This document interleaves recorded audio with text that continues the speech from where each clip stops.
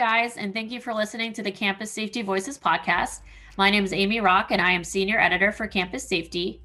Each year, Campus Safety has a Director of the Year awards program that recognizes K-12, higher ed, and hospital police chiefs, security directors, emergency managers, or heads of security and/or public safety who demonstrate outstanding leadership skills, ingenuity, and selflessness.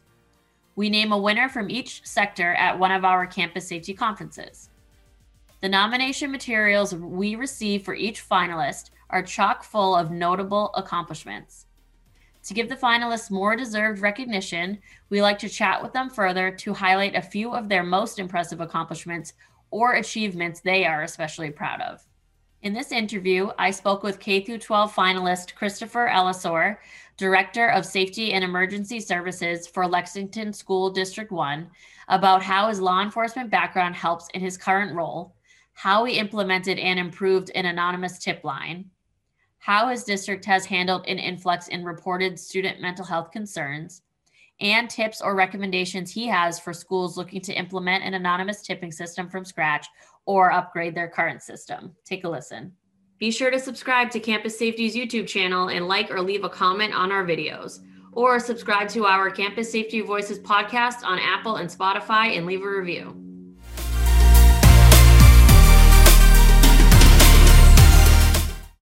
And so you are now Director of Safety and Emergency Services at Lexington School District 1. It's a mouthful, in South Carolina, but you do have a background in law enforcement. Can you elaborate on that background and maybe how it has helped or continues to help you in your current role?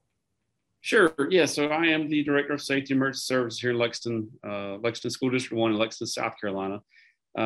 Came to District 1 and they started a new program, school safety program here, our department, I should say, in 2014. I left Lexington Police Department at that time. I spent just over 8 years there, kind of working my way through the department. My last 3 years were as an investigator, detective there. So I was excited about coming over and sharing what I've learned and you know, my knowledge. And I had done a lot of training with Lexington PD,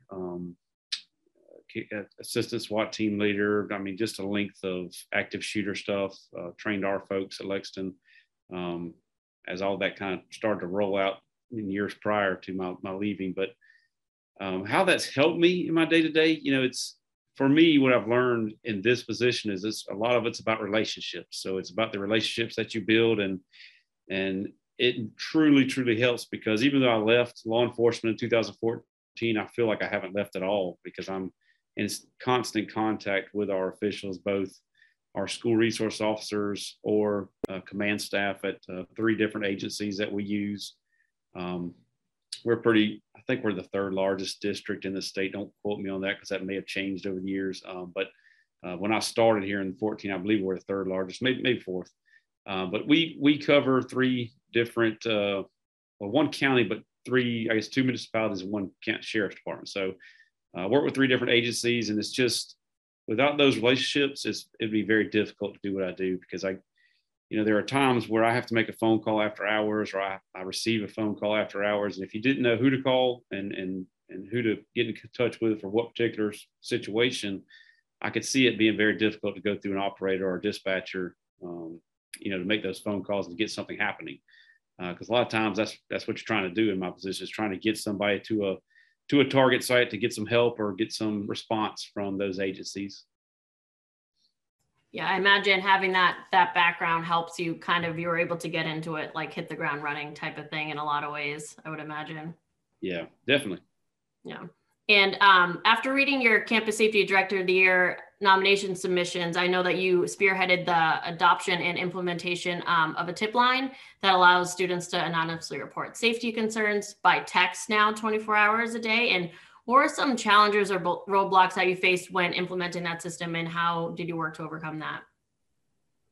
Sure. So, I realized pretty quick when I came to the district that, well, one, we needed a single language across all of our schools. We had 31 schools at the time. So we adopted the standard response protocol. And then after finally getting that in place, which took, you'd be surprised, it takes a year or more to get everybody on board and everybody functioning from the same tune there. But what I noticed next is that, students don't communicate via a phone line anymore, as in they don't pick up a phone and dial a number. They communicate via text. And so we had a tip line that we had established here for a hardline number for years now, but you weren't seeing really any tips coming in, and there was a lot of activity still occurring within our schools. So we did some research. I did some research, and we discovered a vendor which we did use for other school safety related incidents, school safety related software solutions. They also offered a tip line. I would tell you that vendor's name, but I'd get in trouble with my district policies and things like that. But if anybody wants to call or email me and ask and talk about it, I'm happy to do that. But it really worked out well for us. That tip line gave the students the option to email, website. They can make a phone call if they decided to, or they could send a text message. And so what we saw right away is they don't mind sending a text message. They're very good at it. I've got 3 children at home, and they love to send text messages, right? So, the interesting thing is, how do you deal with that? Well, that's what we had to kind of work around. So we started with, we're about 26,000 students. So when we implemented this program, there were 4 of us, which received the text or the tips via email. And so when one of us received the tip, we would just respond to the tip, whoever was looking at their email at the time. And then we just kept our cell phones live with a group text, said, hey, I handle tip number, 210, just to kind of give us an update. But then as we grew as a department, and I added another member to my department, we pretty much manage that now with 2 of us. He kind of goes to bed early and I go to bed late. So we do take those tips after hours. I mean, the last report I pulled from last school year, which it was COVID year, so it was kind of odd. We had 43% of those tips coming in after hours. So what that means is those students go home. I mean, you probably all know this, but they go home and they start texting, and they start Snapchatting, they start Instagramming, and some of those students decide to send inappropriate materials or statements, and so reports come out of those. And so another student may see that, they'll take a quick picture of that Snapchat and they'll forward it to the tip line, which is fantastic because it gives us the opportunity to investigate it before. If somebody says they're going to shoot the school up, well, I want to know about that at 9:00 the night before, and not wait till 6:30 next morning to find out about it when I already have kids coming to campus. So that's really what centered me around the thought process of, hey, we've got to start acting now. I can't exactly remember the year, and I know I've been with them for several years now, but when we started, there was one situation where a student had made a threat about shooting up the school. And it was like 2:00 in the morning when the tip came in, and how one of us picked it up, I don't know. I don't recall how that transpired, but one of us got it, and we started making phone calls to our local officers, and we got with the command staff, the night shift command, and they got an officer to that door that day and addressed, or that night, and addressed the issue. I hate to say it, but I think even this school year, when we started our school year at 5:00 in the morning, our first day, we had the FBI was actually at a door of a student off of a tip received. It's just, you can't wait on those things anymore. There used to be a day where a school would say, hey, we'll deal with this the next morning. We're past that in my book, in my opinion, and how we treat it here at Lexington One is we're going to act now to try and prevent any harm from occurring. So 43% were after school hours, 57% during the school hours. I get up rather late and he gets up rather early. So it kind of works out for both of us to kind of monitor that. In fact, I answered one last night where we had a tip for some drug sales. The kid was posting on Instagram his drug sales, and he was naming the school. So law enforcement, I quickly sent that over, and they're investigating that. So it's working out pretty well for us. I feel like it is. I've seen some great results. I would even argue we've saved 2 lives that I know of due to suicide. Suicide ideations being communicated either via text with a friend or via Snapchat or social media platform with a friend.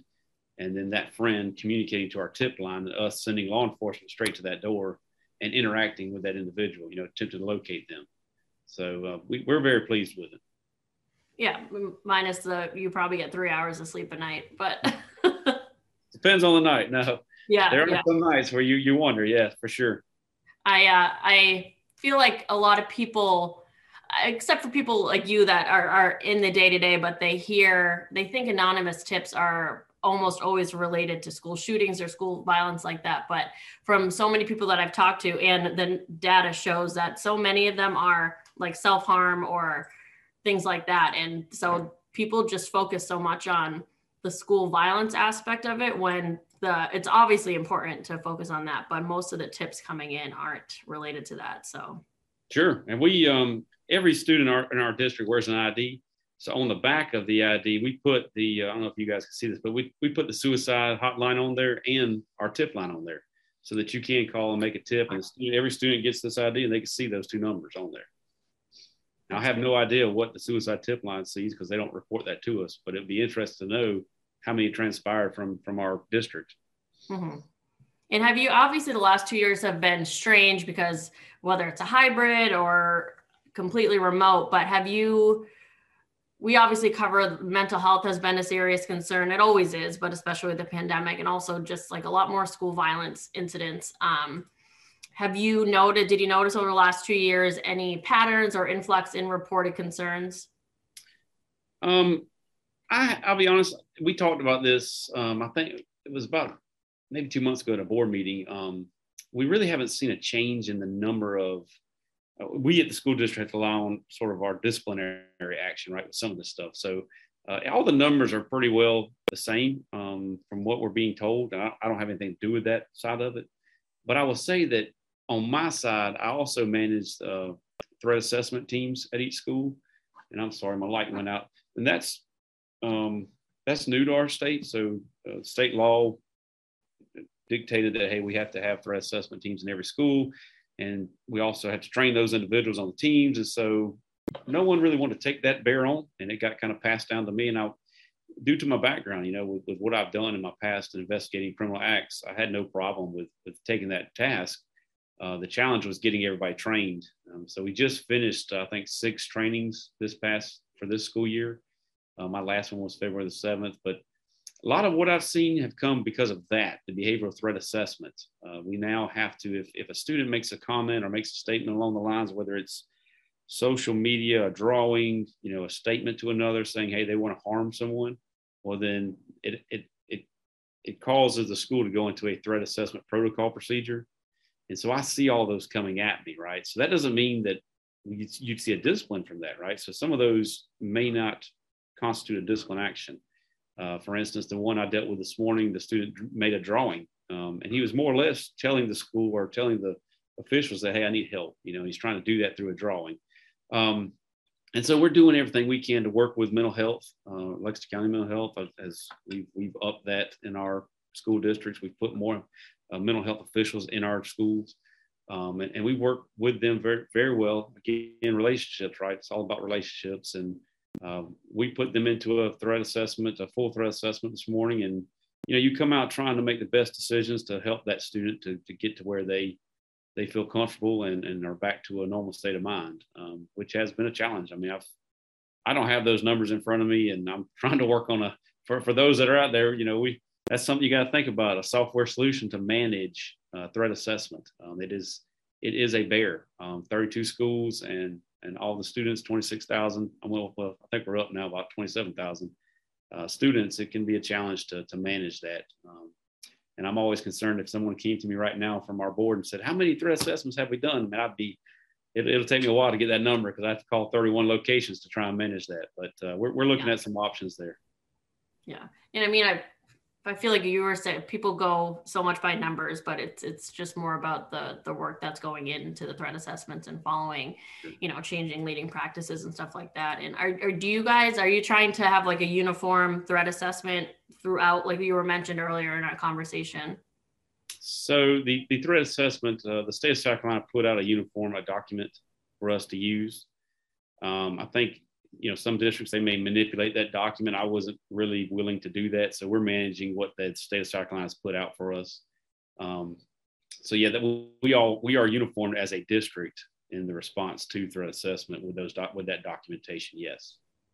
I feel like we see this a lot when we cover hospitals as well. And we see, a lot of states will recommend plain language for codes and stuff like that. And you had mentioned earlier as well, just how long it takes to get people on the same boat is pretty wild. And that was a real eye opener for me coming in, from law enforcement side. I hate to say it, but I was telling people to do stuff and they were doing it, and then and you come here and sometimes I hate to say it, but it's difficult. It's a challenge.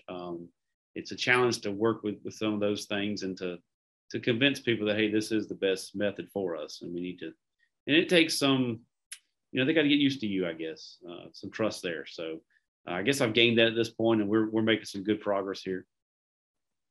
Yeah, that's awesome. And obviously a lot of schools have systems in place like you do. I don't know numbers, obviously, but I think a lot of them might not have added the texting option yet. But do you have any tips or recommendations for schools that are either looking into implementing a tipping system from scratch or upgrading their current system to include a texting option like your district? When we started looking, the biggest thing I was looking for was something that we could control. I wanted the knowledge of knowing every tip that came in. What I didn't want was a third party to look at a tip and be the one to decide whether that needed to go forward or not. So that was one of my main areas. With our current one, we manage all of that ins and outs. Every tip that comes in comes straight to us. There's no third party managing that for us. That was big with me. I needed to know what was going on, and I needed to make sure that whatever came in, it was being addressed. So that was also key. I didn't want it being overlooked. But it's a process, is what I would tell people. And we just updated some of our posters in the district, and I'll tell you, when I handed out the first set of posters, this is for the schools to put up in the hallways, in the cafeteria, for students to use this system. Apparently, I bet maybe 3 or 4 out of the 32 did not put the posters up, right? So they just stuck them in a corner and never got them up. So I learned that in my learning curve, that, hey, if from here on, I'll make sure they get put up at each school. But we handed out some new ones. It was a funny conversation when they said, "What are these? What are we supposed to do with these?" So of course we're like, "What do you mean? What are these? We've been giving them out for years now." But we also implemented on the one thing you want to think about is we utilize technology here. We are technology driven, like I'm sure many of you are, and we just updated to where the students can report that tip through their computer. So it's through an online link. We push out to their Launchpad or their Launchpad. So now it's just a click of a button for them, and they're sending a tip. And we've noticed we just implemented that. I want to say it was last week or week before last, but I can tell you I've seen an uptick in the reports that are coming. One of the challenges you're going to see is, do they put enough information in there? Students, especially younger students, they won't. They'll just say, "Hey, little Johnny's picking on Susie at my school." And so then the cool thing about this tip solution, I was able to respond to them, and they can respond back. There's a way to do that. So you reply to the tip creator, and they can reply to you. That's key, right? So when little Johnny sends, or when the kid sends that, I can respond back saying, "Hey, what school are you at? Give me more information." Things of that nature. And it's worked very well, even with the adults that are reporting tips. And I can tell when they're adults because they give more information, pictures and things. So you learn your way around it. Some of them come in and you just, there's just nothing you can do with them. You may pass it off to a school and say, "Hey, here's some information. You may not be able to do anything with this right now, but you just need to know this." It just depends on the circumstances surrounding that tip. But I'm happy to give anybody, any information that I have. I've always been that way here in our state. We have a roundtable that meets at the state level, and anything that I'm doing, I'm happy to give to another district to utilize it. So